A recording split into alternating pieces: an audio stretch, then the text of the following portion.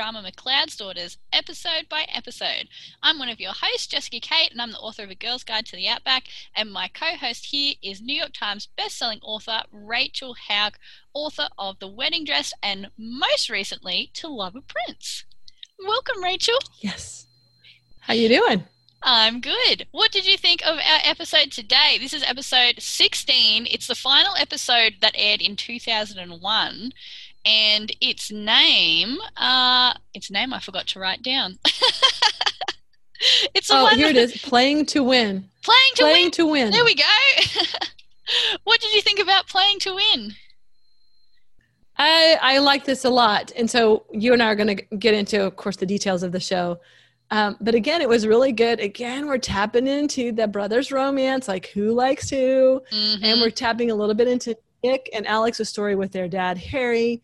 So there's a lot of good things there. A lot of interesting dynamics with that family. What's their last name? Ryan. I still have to remember all these things. The Ryans, there's some interesting things there. And so I thought it was good. What did you think? I really liked this episode. Yeah, this has been a good one. This one, I've got a few more details of it here. I've got my IMDb up now. It aired on the 5th of December 2001, so just before, I don't know if America does this, but in Australia we always had summer TV, like the summer TV season. You'd have different shows on than you had during the year. Sometimes. I don't even know if that probably still happens now. I now almost exclusively watch Netflix, so I don't watch free-to-air anymore. And the description says, it's all fun and games at the annual hay bale race, which Alex has won every year. But Claire and the girls are determined to unseat him, even if it means bending the rules. Now, that is true for one section of the story, I guess, in the first half, but this story had a whole lot more drama than that.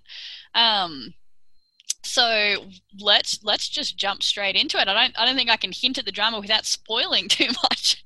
Yeah, I agree. Let's just go. Yeah. Okay, let's go. So my first note here was, in all caps, I was very happy that Nick's was the first face that we saw, because I was like, yes, this is going to be a Nick episode. The best kind of episode. Woohoo! And the previously on was telling us the story about how Nick got his limp. So the boys, when they were young, ran off to a rodeo that they weren't supposed to be at. Nick was only 15, Alex was older, and Nick rode a bull that was too big for him. It smashed up his leg. He was very hurt. He was in the hospital for a long time, and it's greatly affected Alex's relationship with his father, because Alex believes that both Nick and their father Harry blame him for Nick getting hurt, ending his rodeo career, meaning he can't ride horses anymore, and that's really impacted their dynamic.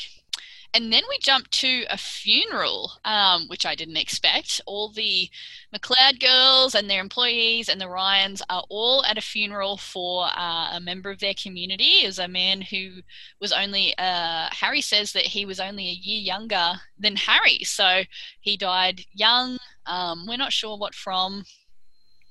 Terry's there as well. And the grieving widow is there. So we see that Claire and Nick are talking after the funeral.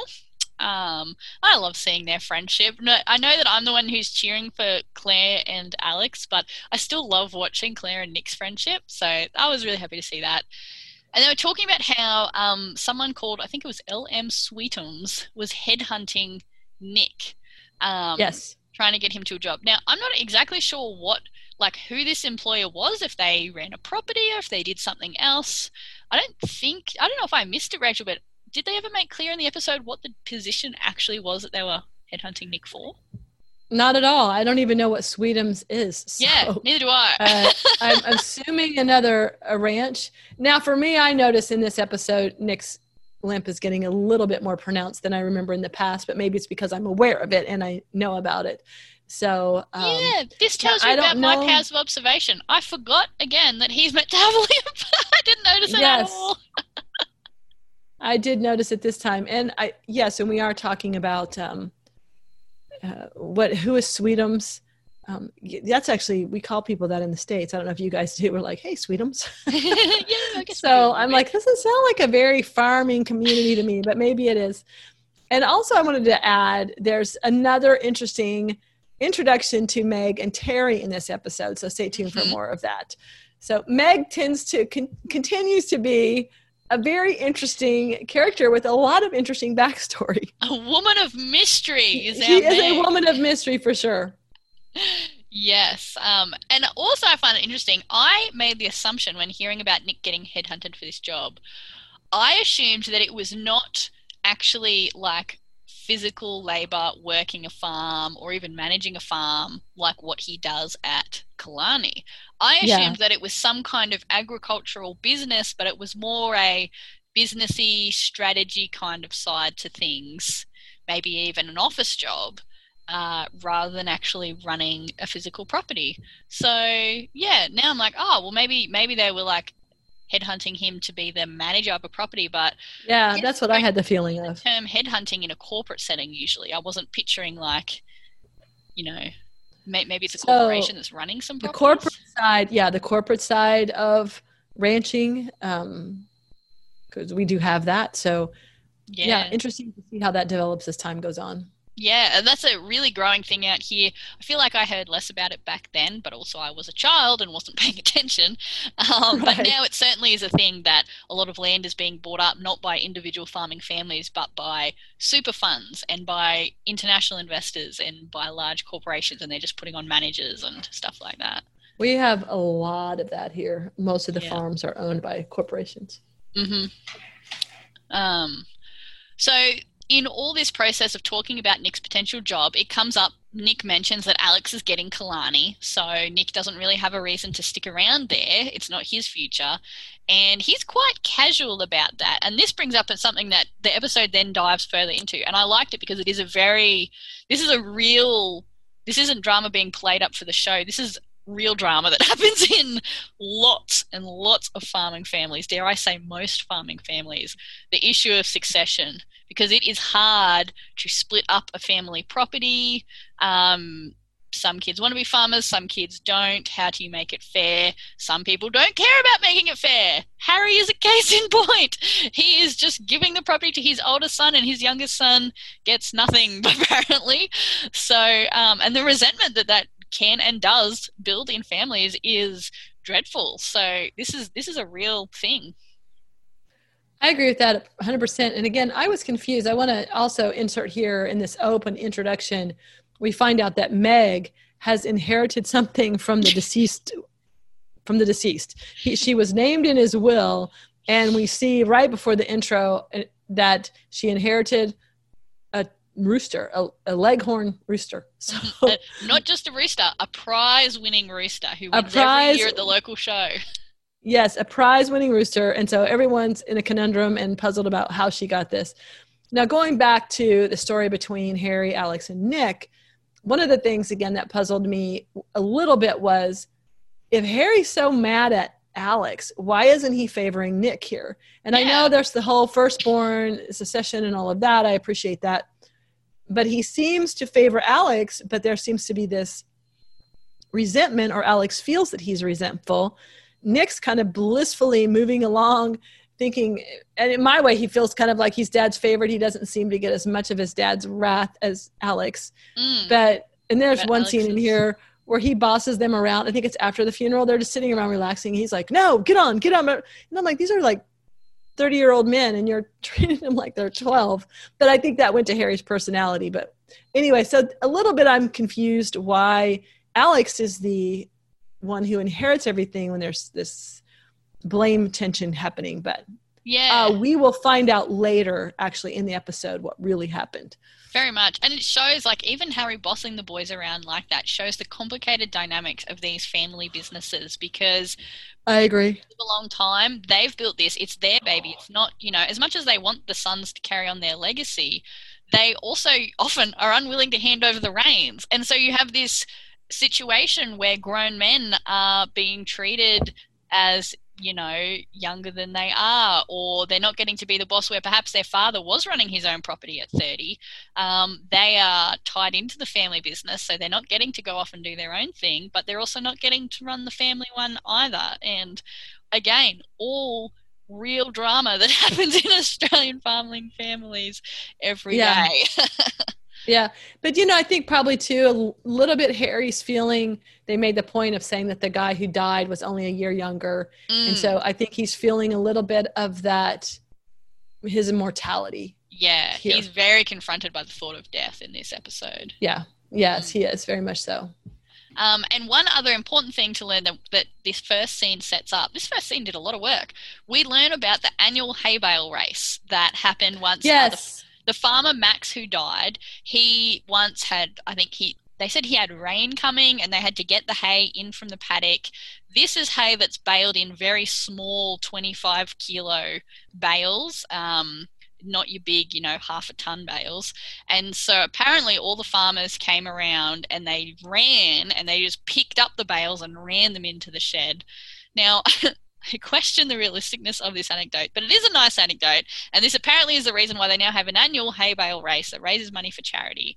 And it's a nice idea. And I have to say, as much as I think, I don't think all the neighbours would have gathered and physically run the bales in. Also, it's not unrealistic to think that this is the kind of thing that they now have made an annual town event out of, because I have paid more money to go to stupider events in the past that were less entertaining. The Finley tractor pull, I agree. one of them, where you pay $20 to sit there and watch big souped up tractors pull heavy weights and see how far they can go before they get stuck.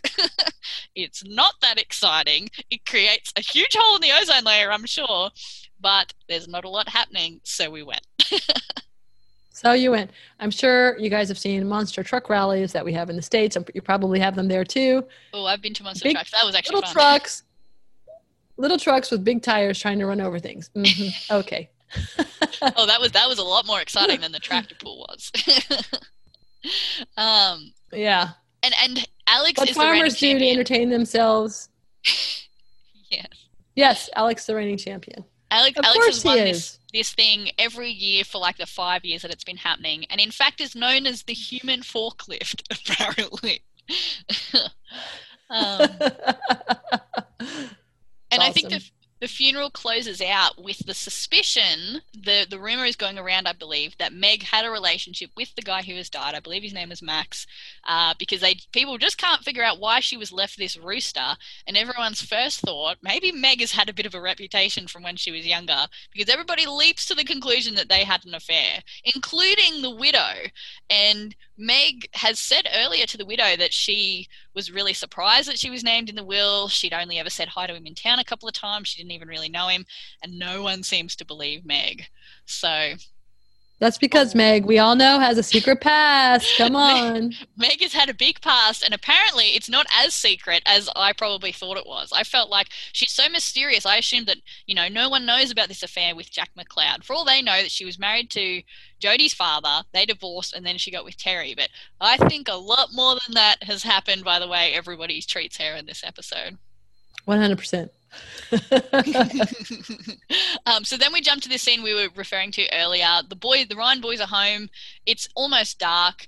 They're relaxing in the living room. Harry comes in and is just a complete psycho, ordering them about, trying to make them go and work. He's obviously like freaking out that they're not going to he's talking about all these expansions he wants to do to the farm, and it's pretty clear that he's worried he's going to die before he gets to accomplish everything that he wants to accomplish on Killarney. Well, and in fact, his wife says to him, "You're going to be with us for a long while, Yeah, so. She sees like straight through it. And I thought that was a bit nice to see, because all we've seen of Liz and Harry's relationship so far has been the extreme dysfunction of it. And it was nice to see a moment where she saw her husband, she knew exactly what was bothering him, and she spoke truth into it, even though he didn't listen. It kind of alluded to times where maybe their relationship had been a bit healthier. Yeah, I agree. And so Tess is now talking to the girls, talking about how, so when the issue of this race came up, Alex gave the girls a bit of a dig. Tess asked if girls could compete, and Alex made some comment about, well, they can, but there's not much point, obviously implying the boys are going to win. And I mean, it is a test of strength and speed. So obviously men with 30% more muscle mass in their upper bodies do have an advantage over the women, but Tess was very insulted and annoyed at Alex's ego over it, and she really wants to wipe the smile off his face. And so the girls come up with a plan. Oh yeah, she accuses him. Of having a big ego, right? Yep. Very much. She has a plan. They get a hay bale and they hollow it out so it looks the same on the outside, but it weighs nothing like the 25 kilos everybody else is going to be carrying. And they have a big scheme to beat everybody with it. So everybody departs for the race. I'm assuming this is like the next day or something like that. Except for Harry. Harry is going to do all the work on the farm without the boys' help. They go off to the race, and the girls are ready to put their plan in action. I'm trying to read my notes here. They don't make any sense. Which scene are we up to on your watch through there? Well, yeah, so yes, the boys are going to the race. Harry's going to go out and work on his own. He's like, I don't need any help. Oh. And then the mom comes out and says, Sweetums is on the phone, which I would go, is that a new girlfriend? Yes, but they're ringing for Nick. Yeah, they ring for Nick. So she comes out and let's see, Harry kind of tell him, basically you'll go to work for him. So. Yeah, and Nick plays a bit dumb, like he's pretending that they're not calling for him, and Harry kind of assumes, they've been ringing so much lately, tell them I don't want to buy anything off them. And yeah, so you kind of... Right, that's right. Yes, that's what he says. I don't think so. Nick's keeping his cards close to his chest. I realised why my notes here didn't make sense. Then Alex and Harry kind of roughhouse a little bit, and they talk about... Yes. Harry says, don't come home unless you win that trophy. And he says everything so seriously that you're like, oh, what a tool. Like, how mean is he? And then you realise he's joking, and him and Alex kind of push each other back and forth playfully, but Alex knocks his dad over. And he does knock... And in this conversation, he does say to him, why would he be looking for a job? And Harry says, I don't know. And then now, look, you don't come back without that trophy. So there is a little bit, yeah, and then he does knock him down. I think that was supposed to be playful, but Harry went right down. I'm like, I'm going to say you were off balance because I don't think he would have fallen that quickly. But yeah, well, that's it. It certainly makes Harry look a little more frail than he would like. And then he gets on an old tractor, and I even wrote here, he's on an old tractor and the dangerous kind of tractor. It's one of the old ones with no cab. It's the kind of tractor where you fall under the wheel, honestly. And I was like, oh, let's see what happens here. But we go back to the race. Jodie is jealous of the Miss... now, here's the two ways I pronounce it. There's Glengallen, I say half the time, and then I say Gungellen the other half of the time. I need to Google which one it is because I keep swapping between them. I'm going to write it down. I'm going to get it correct for the next episode, everybody. But I think they say it different. They say it different, you reckon? I think they say it different. Maybe that's why I keep losing it then. All right, I'm going to Google this, folks. I am sorry for getting it wrong. I'm going to get it right in the future. Jodie's jealous of her. I was telling Jess earlier. Oh, sorry. I was telling Jess earlier I thought it sounded like Gungellen or Gungalen. It was. I agree with her. It's never pronounced quite the same. So yeah, and I know I've seen it written like on the pub and different things. I keep getting those L's mixed up. Where in the word are the L's? We'll see. Yeah, where are they? There we go. It's Jodie's job here to distract. He's not the judge. I think his name's Craig, the young guy. He's like in charge of the hay bales, basically. He's keeping an eye on them. And the girls need to sneak their lighter hay bale. They're doing this whole scheme without Claire's knowledge because they say Claire will never agree to cheat, but they want to knock the smile off Alex's face. So they plant the light hay bale at the back because they know that Claire's going to be the slowest, basically, that all the men will be faster than her. So they put theirs at the back. So the last one that she grabs is going to be their nice light one. So Jodie works hard. She's basically this whole time, she's trying and failing to distract this guy from keeping watch over the integrity of the hay bale stack. Meanwhile, Alex and Claire are teasing each other. Claire wants to wipe the smile off his face. He goes off and plays with the kids for a bit, which was kind of cute. And that was really cute. It was. They ran up to him like he was a hero. Yeah. I think they were all excited to watch him win again, seemed to be my impression. And Meg cops a little bit more about gossip about her, and Max Barton is the name of the dead guy. And Becky says, Jodie and Becky are talking about it, and Becky says, well, there's nothing wrong with the reputation. And Jodie's like, it is if it's your mother's. That's it, right? Yes. Funny. And meanwhile, Terry has caught wind of the rumours, and he's sniffing around asking pretty obvious questions. He's trying to be subtle, but failing completely.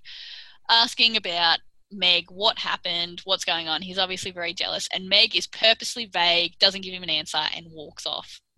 So nobody's very happy in that household at the moment. Yeah, I don't know why she's being vague. So yeah, I think she was insulted. I just think that people thought she had to defend herself. I think that too, and I also feel like Meg likes to be a bit of a mystery. She does. She likes that. She's always had the upper hand with Terry. She's always had the upper hand with Terry, and I think she likes that. And she likes that he's jealous here. She likes to be jealous. Yeah, and she seems insulted that people assume she's had an affair with this guy, and she's like, I shouldn't have to defend myself. You know, these people shouldn't be making this assumption. However, I mean, she had a relationship with Jack McClellan, and we don't know yet if it was an affair. I don't know at what point her marriage ended. I don't know at what point his marriages ended. She was obviously around when Ruth was there, and she didn't like Ruth, but whether they were both involved with Jack at the same time, I don't know, but it would not... And nobody knows. Yeah, nobody no one really knows about her relationship with Jack.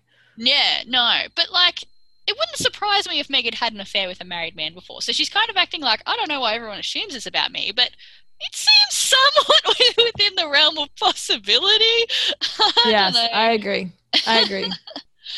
But maybe all her relationships were after those marriages had ended, and maybe she had a strong like code about not having relationship, like not being the other woman or anything like that. But anyway, we'll see. Maybe that's part of why she was insulted. And I also noted that this kid that Jodie's trying to distract, he's the guy that she was dancing with at her party. Her birthday, yes. Yes, I thought it was the same guy. So he has a thing for Jodie. He's always been interested in her. But despite that crush, she is just completely failing at luring him away. We jump back over to the other guys. Nick asks where Tess is. This is really the only Nick and Tess sort of hint at anything in this episode. I don't think they even really have a scene together, but I thought it was a nice little touch that he kind of walks up and just asks, oh, where's Tess? And someone goes, oh, she's up with the girls. They're watching from the hay bale stack. And I'm like, Nick's keeping tabs on where Tess is. Yes. Interesting. So now is it Tess and Nick or Claire and Nick? I don't know. Do not know. Then the girls finally have some success. Jodie, in her attempt to distract the judge, tries to flash him by lifting her shirt, forgets that she's wearing a singlet top, or Becky called it a Spencer. Maybe it was a long sleeve one, like a Spencer. And so all she does is show him the pink shirt that she's wearing underneath. But that was her attempt. Well, it was a good try. It was very 10 things I hate about you kind of thing. Watch that the other Yes. night. And the race finally starts. So Claire is blatantly losing. Alex is being a real show off. He lets everyone start. He kind of plays it up a bit for the kids, and then he starts running. Manages to overtake everybody, beats them to the bales. Claire gets the last one, and then she starts to win. She's smashing them, and she must have felt as soon as she picked up the bale, this bale was way too light. But she leans into it. She runs past Alex and is just loving the fact that she's beating him. I laughed at the look on his face. That was pretty funny because he's really like, what the heck is happening? She's flogging me. And I love that. It was quite funny. And Nick knows that something is afoot. You can see as he's watching. And he comes up quickly to congratulate her once she wins. And Alex is filthy. He's like, I know that you cheated. You obviously weren't carrying the weight the rest of us are. And Nick at first is like, oh, let me check the bale. And you're like, oh no, he's going to bust them. And then he picks up the bale and then pretends that it's super heavy. And he's like, nah, it's all fine. She won fair and square. I really like What's funny is they had to run a long way before picking up those bales. Yeah, they did. It was a good hike. Yeah, and she was last, so for her to win, even with a light bale, was fairly impressive. No, there was like 4 guys behind her. Mm-hmm. And then, so that's like the first first half of this episode, which was quite funny. And then the second half is like a completely different tone, but all the drama really happens here. So our very next shot is like an upside down tractor. The old tractor that I thought looked dodgy has rolled and Harry is pinned underneath it. And again, I was like, oh, this is like, you can't accuse the show of making up extra drama here. That stuff happens so much actually. If you look at once I was doing some training on workplace health and safety in Australia, and the most dangerous job in Australia is to be a farmer because of so much stuff like this happening. Oh yes, absolutely. So Harry is pinned, his phone is just out of reach, and meanwhile back at the farm, Alex and Nick have gotten home. Alex is talking about going back to work. They talk about, oh, you're sucking up to Dad. What are you sucking up for? You're getting the farm anyway. Alex is like, oh, well, I lost, so I need to at least do something to get on his good side. And the mum comes out and has been looking for Harry. They have a conversation here about Nick and the job. Alex asks him straight out if he's leaving, and Nick's like, well, if I get a job, I'll tell you about it then. Like, basically, butt out of my business, buddy. And Harry's still pinned. And then we cut back over to the girls, and Harry's still pinned.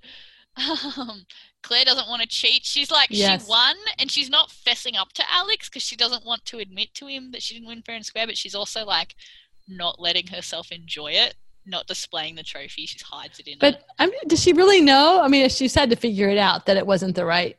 Yeah, I think it wasn't she's the right weight. It out. Tess is trying to make the case that Alex would have done it in a heartbeat if he'd been smart enough to think of it. And so that makes it okay. According, she actually says that line. Like, if he would have done it, then I think she's actually right too. Yeah, it was funny. Meanwhile, Terry comes up and talks to Meg and says that he's sorry. What she gets up to is none of his business. Which I didn't. I was like, well, if you guys are in a relationship that you have agreed is exclusive to other people, then it is your business. If you guys have an open relationship, maybe that's a different story. But like, I didn't actually think. I think Terry was trying to show that he was being mature, but I didn't really see that as a sign of maturity. It sounded like he didn't really care what Meg did. But obviously the whole thing was a ploy. He then immediately tries to find out straight away again if she had any kind of relationship with Max. And then the rooster attacks him. And my favourite part of this scene was that there's like rooster cam, like the camera is down at chicken level and it's like running along with the rooster. I know, yeah, that was funny. That was good. It was good. I was like, how did they do that? I love that Terry wanted to take out a rooster. It's like, my pride. I'm just imagining the guy holding the camera like down on all fours, crawling next to the rooster. Yeah, that's funny. I don't know if they got its face in there. And Meg is quite mean to Terry here. Yeah, he's fighting the rooster. Meg is being quite nasty to him, and she kicks him out, shoos the rooster away, and off he goes, making threats against the rooster's life. He sees it as a symbol of her and Max's relationship and is very not happy about it. And then we have the girls are out riding their boundary fence and they spot Harry's tractor flipped over. They run up to Harry. They see that the phone is busted. And so Tess decides to ride to Kalani while Claire stays with Harry and comforts him. Yes. And this is the second desperate run that Tess has done to Kalani for help. And I know, I quite like the drama of all her runs to Kalani in life and death situations. Well, and I loved that she's no longer afraid to ride. Yeah, she gallops away on her horse, which is good. What we didn't see, which I missed, like last time I really liked how she ran screaming into the house and Liz was rude to her and she's like, call the ambulance, da-di-da. And you sort of see that moment where Liz realizes it's an emergency and she goes into crisis mode. Whereas here we cut to everybody's already heard what's happened and this is just Liz is sort of in shock and kind of doing and saying dumb things that don't make sense because she's freaking out about Harry being hurt. But we don't see the moment where she realizes that her husband could be dying right now. And that was something I missed. I really wish they had shown that. But anyway, we see a bit of a different angle on it this time. We kind of see her hesitating to pick up the phone, but you're not really sure why. So your husband's in distress and she's going to call the ambulance, which I loved, I guess a term that's an Australian term, the AMBO. Yeah. They didn't she didn't want to. And so Tess is actually very puzzled by this. And then later, I think we see that it really flashes back to what happened to Nick. So let's go ahead and maybe we'll fill in some holes here. Yeah, she seems to have a little bit of PTSD from when Nick was in hospital and that sort of thing. And yeah, I thought it was a little odd because these were sort of different situations. But anyway, that seems to have really impacted her reaction here. Meanwhile, we cut back to the boys. They're out at the tractor already. Again, I really wished I I wanted to see Nick and Alex's faces when Tess told them what had happened. So I was annoyed that we skipped that part and we just jumped straight to them being there. I wanted to see how worried and maybe the different ways they would react because they're both so different. But anyway, we didn't get to see that part. They're out there and they're arguing over what to do. Nick is on the phone to the ambulance and the paramedics say not to move the tractor. Don't pick it up off him. Meanwhile, Alex is literally in the process of jacking up the tractor right now. And he's arguing that they should do it. Yes. And Harry, meanwhile, is in pain. He's grabbing his chest. He's saying, oh, it's not a heart attack, is it? And Alex decides instead of jacking up the tractor, he's going to take the chopper and he's going to fly and get the doctor and fly the doctor straight in because that'll be much faster than the ambulance. I imagine the ambulance is more than an hour away. Meanwhile, this leaves Nick and Claire. So Tess is with Liz back at Killarney. Alex is off in the chopper. Nick and Claire are both sitting with Harry. And Harry says to Nick, Killarney is yours as well. You know, he had, before Alex left, when Nick was off doing something, Harry said to Alex, Killarney's yours, and made him promise to take care of it and that sort of thing. And then Alex left. And now with Nick, Harry changes his mind and says, no, I want both of you to have Killarney. I'm changing my will. Claire, you're my witness. Killarney goes to both the boys. I want you to run it together. Which also, by the way, is very controlling. If you inherit something, it's up to you to decide what you want to do with it. Maybe Nick wants to buy Alex out. Maybe Alex wants to buy Nick out. Maybe they'll decide to split it in half and run it separately. Maybe they'll run it together.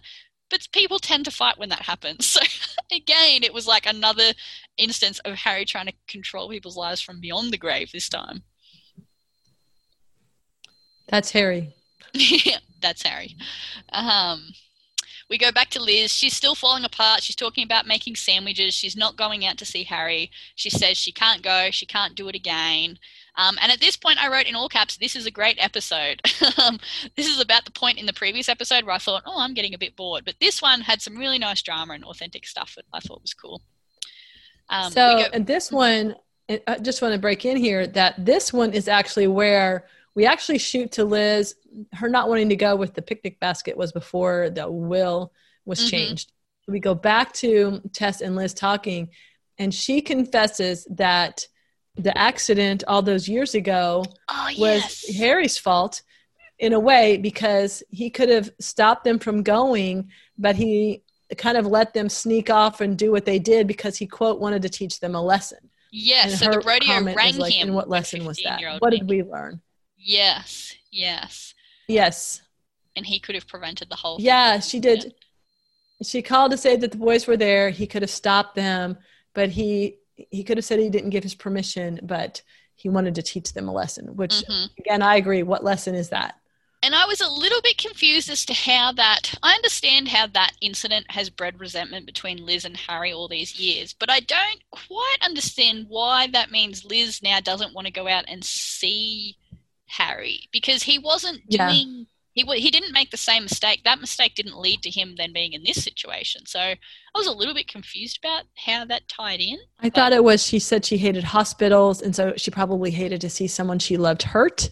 Yeah, and so she didn't want to go out and see him hurt, and it brought back the pain of what happened to her son. And at the same time, I went with that resentment against him, but now he's hurt, so she can't be resentful and worried at the same time. Right. So we go back to Harry. Claire is with Harry. Harry has severe chest pain. Nick says they don't move him because Claire wants to move the tractor as well. And Nick, who is very sweet usually, and being firm is not his first choice usually, but in this case, he's very firm with Claire, and he's like, he's my dad. I say we don't move him. We're not moving him. And I thought that was good because Claire's super bossy, but she cannot boss Nick around if he really doesn't want to do something. And I like to see him stand up. No. Yes, I agree. Because it's my dad, we're not moving him. which he also stood up to Alex about. He did, yeah. Actually, yeah, that was actually the Will part. And then now we see Terry driving up in that big red tractor. So he's come to the rescue. Well, I think this is a little bit before that. Tess and Liz.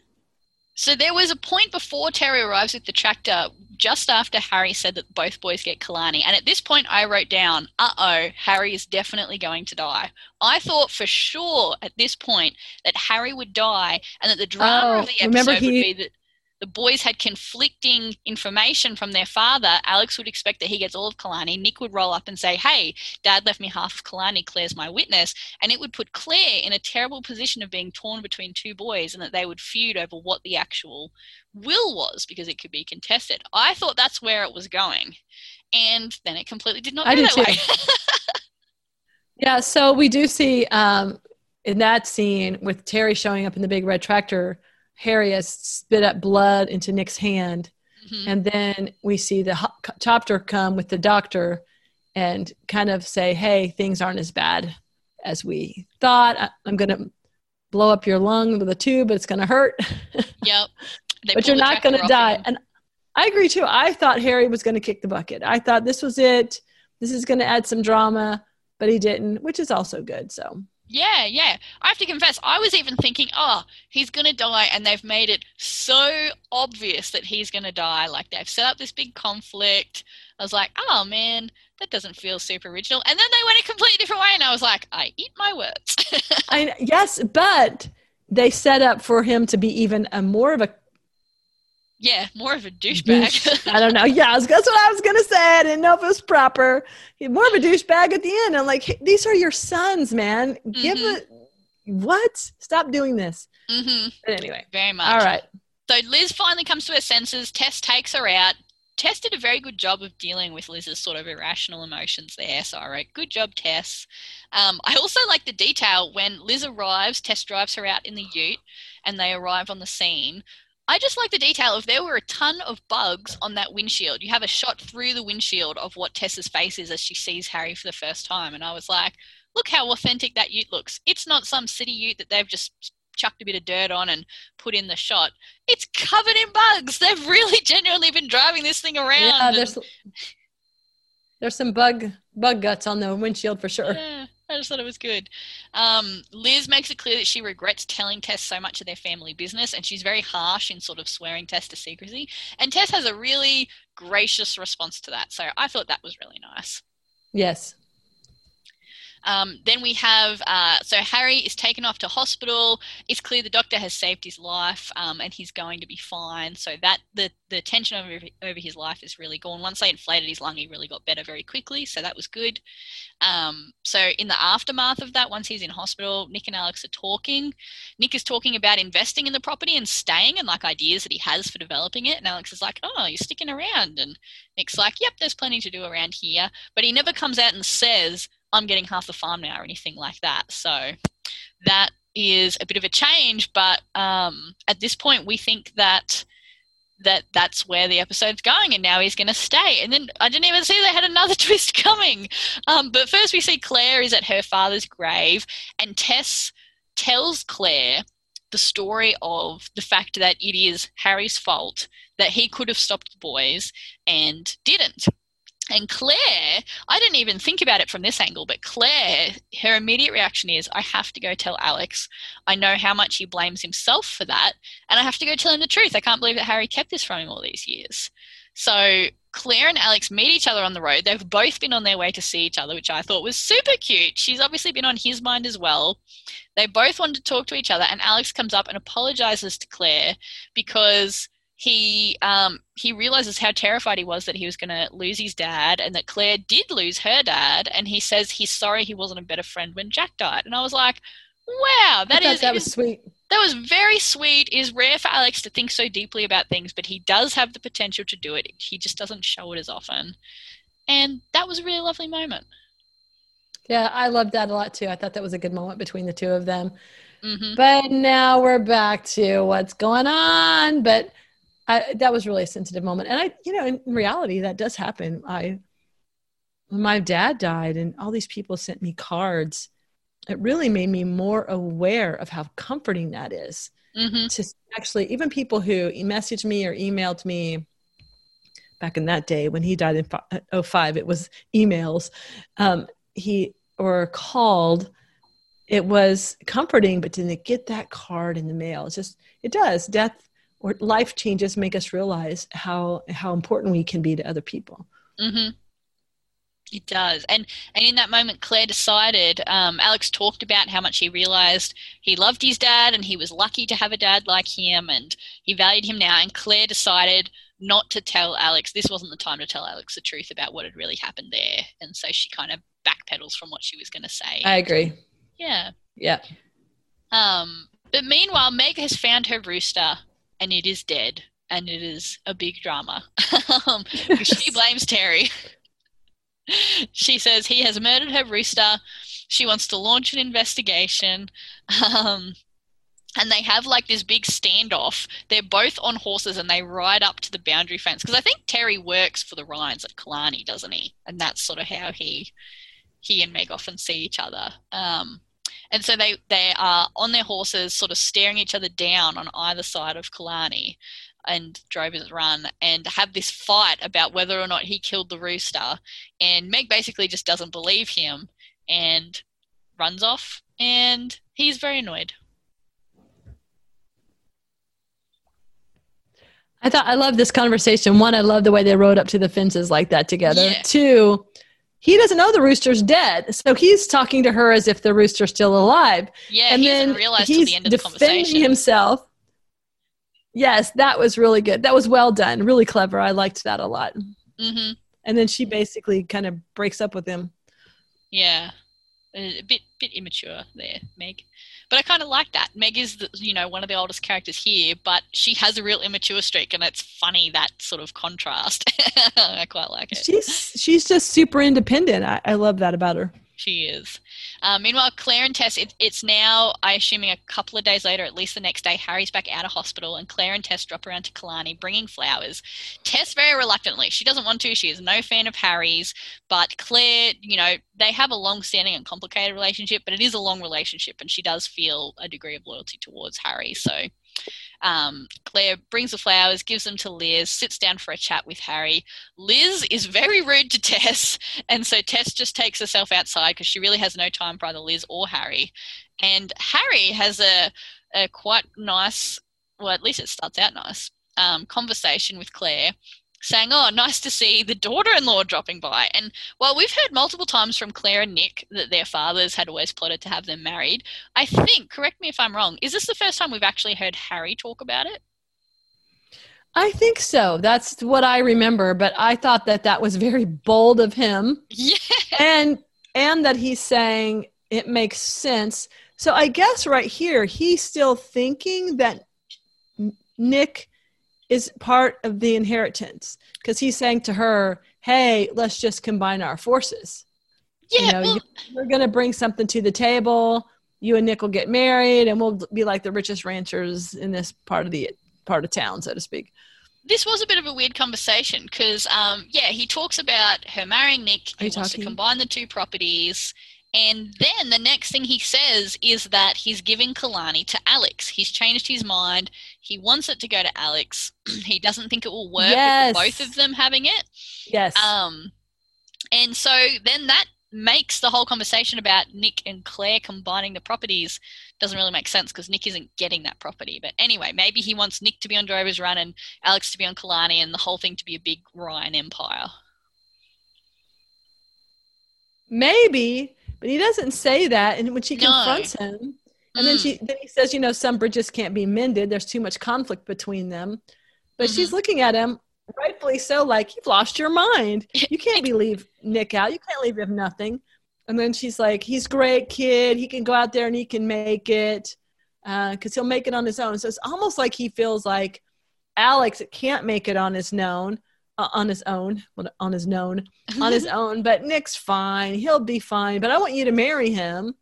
Yeah. What would that be for? What would that be for? How would that help Killarney? It doesn't make any sense. That's it. And Claire even says to him, he says, oh, Nick's a smart kid. He'll make it on his own. And he doesn't need my help. And Claire says, and Alex does. And Harry just doesn't respond to it.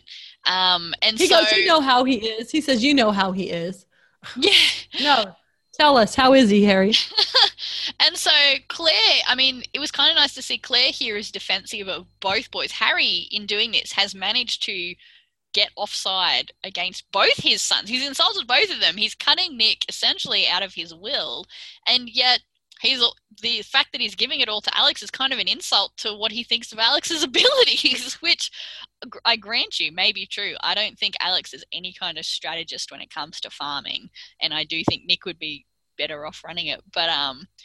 But yeah, he's really demonstrated quite a degree of harshness towards both his sons, and you couldn't really say favoritism, because on the one hand he's helping one, not the other, but on the other hand he has no faith in the one that he's helping. Yeah, that's true. Yeah, that's so weird. And I was like, man, get off this thing about Claire marrying Nick. The woman has got to be 30. I mean, I think we know that she's a few years older than Tess, and Tess is about, I think one episode Tess said she was 26 or something like that. So I'm picturing Claire either being 30. Well, she's 9 years older, so I'm thinking she's 35. I mean, she's 9 years older. I thought she was 6 years older. I thought she was 9. Okay, maybe they memories on that. Anyway, there's a significant gap. They're not 2 years apart. We know that for sure.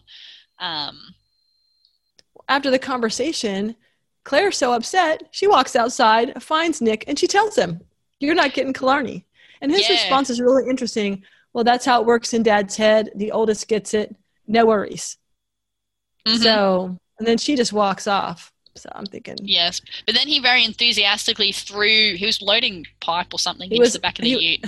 He gave it a real, he gave it like a real chuck in the back. And as soon as she sort of turned her back, you sort of saw his expression change. And you're like, oh, that really hurt him, but he didn't want to show it to Claire. No, and she brought up the fact that he's still wanting them to get married, but she's kind of put it out there. We're friends. So. Yes. Yeah. When did he say that? Maybe I missed that bit. Or is it just like the vibe? She says to him, and he's still on that thing about us getting married. But she comes out and says, we're friends, right? And he goes, yeah. And then she says, I'm just going to say it. You're not getting Killarney. He changed his mind. And then he goes, oh, that's okay. Oh, and, that's right. He's still wanting us to get married. He's still on that. And he doesn't really respond. So. Yep. We don't know what he's thinking. I like how he greeted her when she walked out. He said, hey, Florence, still tending the wounded? And I was like, that's cute. And so they have that conversation. You can tell he's upset, and how much the opposite of Alex he is in that reaction. Had Alex received that news, he would have exploded like a flippin' volcano. He would have stomped off, or he would have called her a liar, or he would have gone in and confront Harry. Mm-hmm. Yeah, Nick's very much an internal person, so it'd be interesting to see what they do with that. I want him to go work at the Sweetums place. Yeah, that's it. I think Nick could do great things on his own. I want to see some of that happen. I think his dad's just holding him back. I feel like Kalani is just a pit stop for Nick. He's using him. Yeah, he is. I'm just going to say it. Harry, you're using him. Yeah. Now Meg is sitting by her chicken coop and she's sad feeding her chickens. She's got a long face. She's chucking bread in very unhappily. Terry keeps calling. Jodie's sick of it. And Meg is just like so into the drama of this. And they work out, they're saying between them, she's like, it's not even that he killed the chicken, it's that he wasn't honest about it. And Jodie sort of makes her see that Terry didn't do it. She's like, there's no way. And they kind of think, well, who else had it in for the chicken? And the penny drops that the widow had reason to hate the rooster and to hate Meg. Now, I did find it stretched my believability to think that the widow drove all the way out to Drover's Run, snuck up without anyone seeing, snapped the neck of the rooster, and then went home. But anyway, it's apparently what she did. That was a little bit of a stretch. And she doesn't seem like a neck-snapping kind of woman, but there you go. Yeah. And so, anyway, Meg yells bugger, bugger, bugger, bugger, bugger, because she realizes that she has screwed up her own romantic relationship and, has caused also unnecessary hurt to a grieving widow. Her decision not to clarify her relationship with Max caused pain to someone who was grieving. And while she maybe had a point in that she shouldn't have had to defend herself, she did owe this woman an explanation. I think that would have been fair. I got the feeling that she didn't remember. She didn't know why he'd left it to her. Yeah, but she certainly never, well, I guess at the start she did say to the woman that, I didn't even hardly know your husband, like this is really weird. But once the rumors started flying around, I guess her decision not to deny it fueled the widow's suspicion. And yeah, I think that's true too. And she really was kind of like, I don't know. But then when they're talking about who could have done it, I always thought that the revelation of who did it and why she had the rooster, why Max left her the rooster, kind of hit her all at once. Oh, yeah, that's true. Why? Yeah, and then she goes and tells the story. So she drives out and sees the wife and says, years ago there was a chook raffle at the pub. Her and Max had gone in on a ticket and they won. And she said to Max, well, you can't split a frozen chook. And so she gave it to him and he'd never won anything and it meant a lot to him. And the wife kind of remembers that and is like, this is him repaying it. And she kind of realizes. Now, I think this must not have been a great marriage if the fact that the husband left Meg a rooster, like the wife is just obviously didn't trust him very much. She's really jumped to the conclusion enough to murder a rooster. She seems quite convinced that her husband was stepping out on her. But so I think that relationship had issues before Max died. But anyway, the conversation appears to clear it up between the two women. The wife kind of like apologizes for murdering a rooster. But no one seems to be like too concerned about the rooster, I guess. This is a bit nasty of her to do, but I know she seemed a bit sweet in the end and she was crying. Yeah, so I just don't see this lady murdering a rooster or being ashamed. I feel like it was kind of sweet in this. She feels bad for murdering the rooster and then she's hugging Meg, which Meg's like, oh boy. Meg is not the compassionate kind. But I also thought I could see a husband leaving a rooster to somebody who he was having an ongoing kind of joke with. And I think that's how I read it. Like, I'm going to leave her this because there was never a next time where they went in together and won a chook together. By the way, chook to the American listeners is a chicken. Yes. Yeah. Never heard of it. I had to look it up.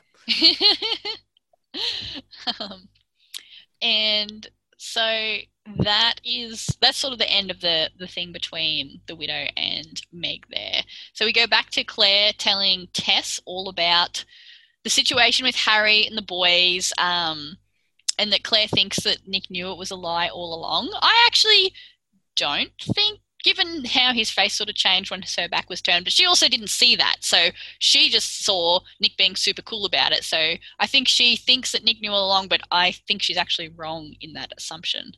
And Tess says, well, yeah, like who would want to think that their dad did that to them? And then Claire talks about, I like this bit of honesty between them, how filthy she was when she learned that Tess got half of Drover's Run and that because Tess never worked on it. Now, this is something I do not understand about some people's attitudes towards farm succession. Claire was paid wages during the years that she worked on Drover's Run. So the fact that she stays there does not entitle her to a property that she did not purchase. Like, I don't really get it. People seem to do have big hang-ups in the farming community about the kid who stays with the family and works for them gets the property. However, they earn wages that whole time. I don't get why that excludes other people from the will. That's my personal feelings on the issue. But anyway, the girls come to that same conclusion. Tess is quite understanding and says, I understand that, why that would have upset you. But Claire says, no, Dad was right. 50-50 was correct. You're his daughter. Otherwise, we end up like the Ryans. So, yeah, Claire sees the problems that this kind of situation causes. And she also pulls her trophy back out of the filing cabinet and she's now proud of it. I didn't quite get how this had anything to do with cheating on the hay bale race, but it was nice to see. I thought it was the trophy from the hay bale race. Yeah, it was. I just didn't get what the farm situation had to do with why it changed her mind on the hay bale race. I But I think thought she it was felt in nice. solidarity because she felt in solidarity with her sister. And I think Yes, she true. was kind of saying, we're in this together. And if cheating is if cheating at this hay bale race is all we've done, we're better off than most people. Oh, that's right. She did say that. Yes. Yeah. So I Yeah. think she kind of feels like dad did the right thing. Mm-hmm. I'm going to trust you here. You did what you had to do to get us a win. Not bad. Not bad. Yeah. And now our second last scene here, Nick is going on a trip. He hugs his mum goodbye. It's so cute. Nick is so kind to his mum, and it's adorable every single time. And she says, where are you going? He says, tell Dad it's business. He'll understand. And he does a fishtail out of the driveway as he leaves. So we're kind of left, I guess, with the assumption that he's gone to go take another job elsewhere. But I'm curious to see where it goes, what happens. I hope we see more of Nick soon. I hope his new job brings him close to Drover's Run, but we'll see what happens. I agree 100%, but it's a good show. Lots of dynamics, setting us up to find out what happens in the future. Really sweet. Mm-hmm.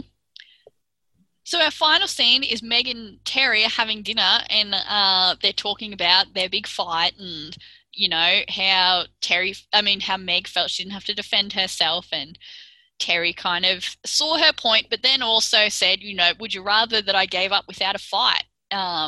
And she's like, oh, you think I'm worth fighting for? So I think she finally sort of saw his point of view. I think up until then, I kind of felt like the show was just making out that Terry was being jealous and irrational and that was bad, which to a degree, yes, but also, you know, you wouldn't think much of him if he just heard that she'd had an affair and he was just like, all right, whatever. Like, yeah, right. That wouldn't be good. Well, I mean, was the affair during our relationship? That's a little different. Yeah, it wasn't then ever you really had it clear. Like bazillion years ago. Yeah, it wasn't. Yeah, really clear. if he was asking if it had happened, I think he assumed that it had happened while he and Meg were together, but he could have been asking about it before they were together. I don't really know. Anyway, and then he thinks that they're eating. He looks at the dinner they're eating, and he thinks it's the rooster, and he's freaking out. And then she says, "No, it's rabbit." Which I don't know that that's a lot better. I think I would. I don't think that's a lot better. I'd rather have eaten the rooster. Give me the rooster. Poor bunny. So final thoughts on this episode, Rachel. Good episode. Nice drama.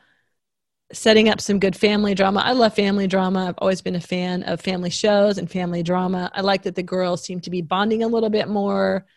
And I like that Nick is off on an adventure. So where's this going to take us? Yeah, so I guess this one was sort of the mid-season break, essentially, because then they went to summer TV, and so I guess people spent the summer wondering. I didn't think the show really leaned into will we never see Nick again, but because I didn't really think of it until I was talking about it. I kind of assumed, we'll just see him in a different capacity, but maybe that was a little bit of a cliffhanger they're aiming for us, wondering, oh no, how are we going to see Nick in the future? Yeah, they've set up that he might have a job someplace else, but we know he comes back, so... Yeah. That's the problem with reruns. And that's the end of this episode. Thanks for listening, everybody. Rachel, if people want to catch up with you online, where can they find you? RachelHauck.com. So you can look for me on Facebook, Twitter, and Instagram at /RachelHauck, HAUCK. And Jessica, where can we find you? You can find me at Jessica Kate Writing on Facebook and Instagram, and my website's jessicakatewriting.com. My Instagram is full of pretty much pictures of movie kisses, so if you like to nerd out with me about TV and movie romance, then that is the place to be. You can also follow the podcast at McLeod's Pod on Instagram and on Facebook, so come and check out all the pictures of episodes that we post up there as well. Sounds lovely. Awesome. This was fun. It was great. We'll see you all next episode, everybody. Bye-bye. Bye-bye. Hey guys, just wanted to say a quick thank you to composer Bobby Abbott for our theme song. If you want to check out more about him, then you can go to Bobby Abbott Music on Facebook, and that's Abbott with 2 B's and 2 T's. See you all next time.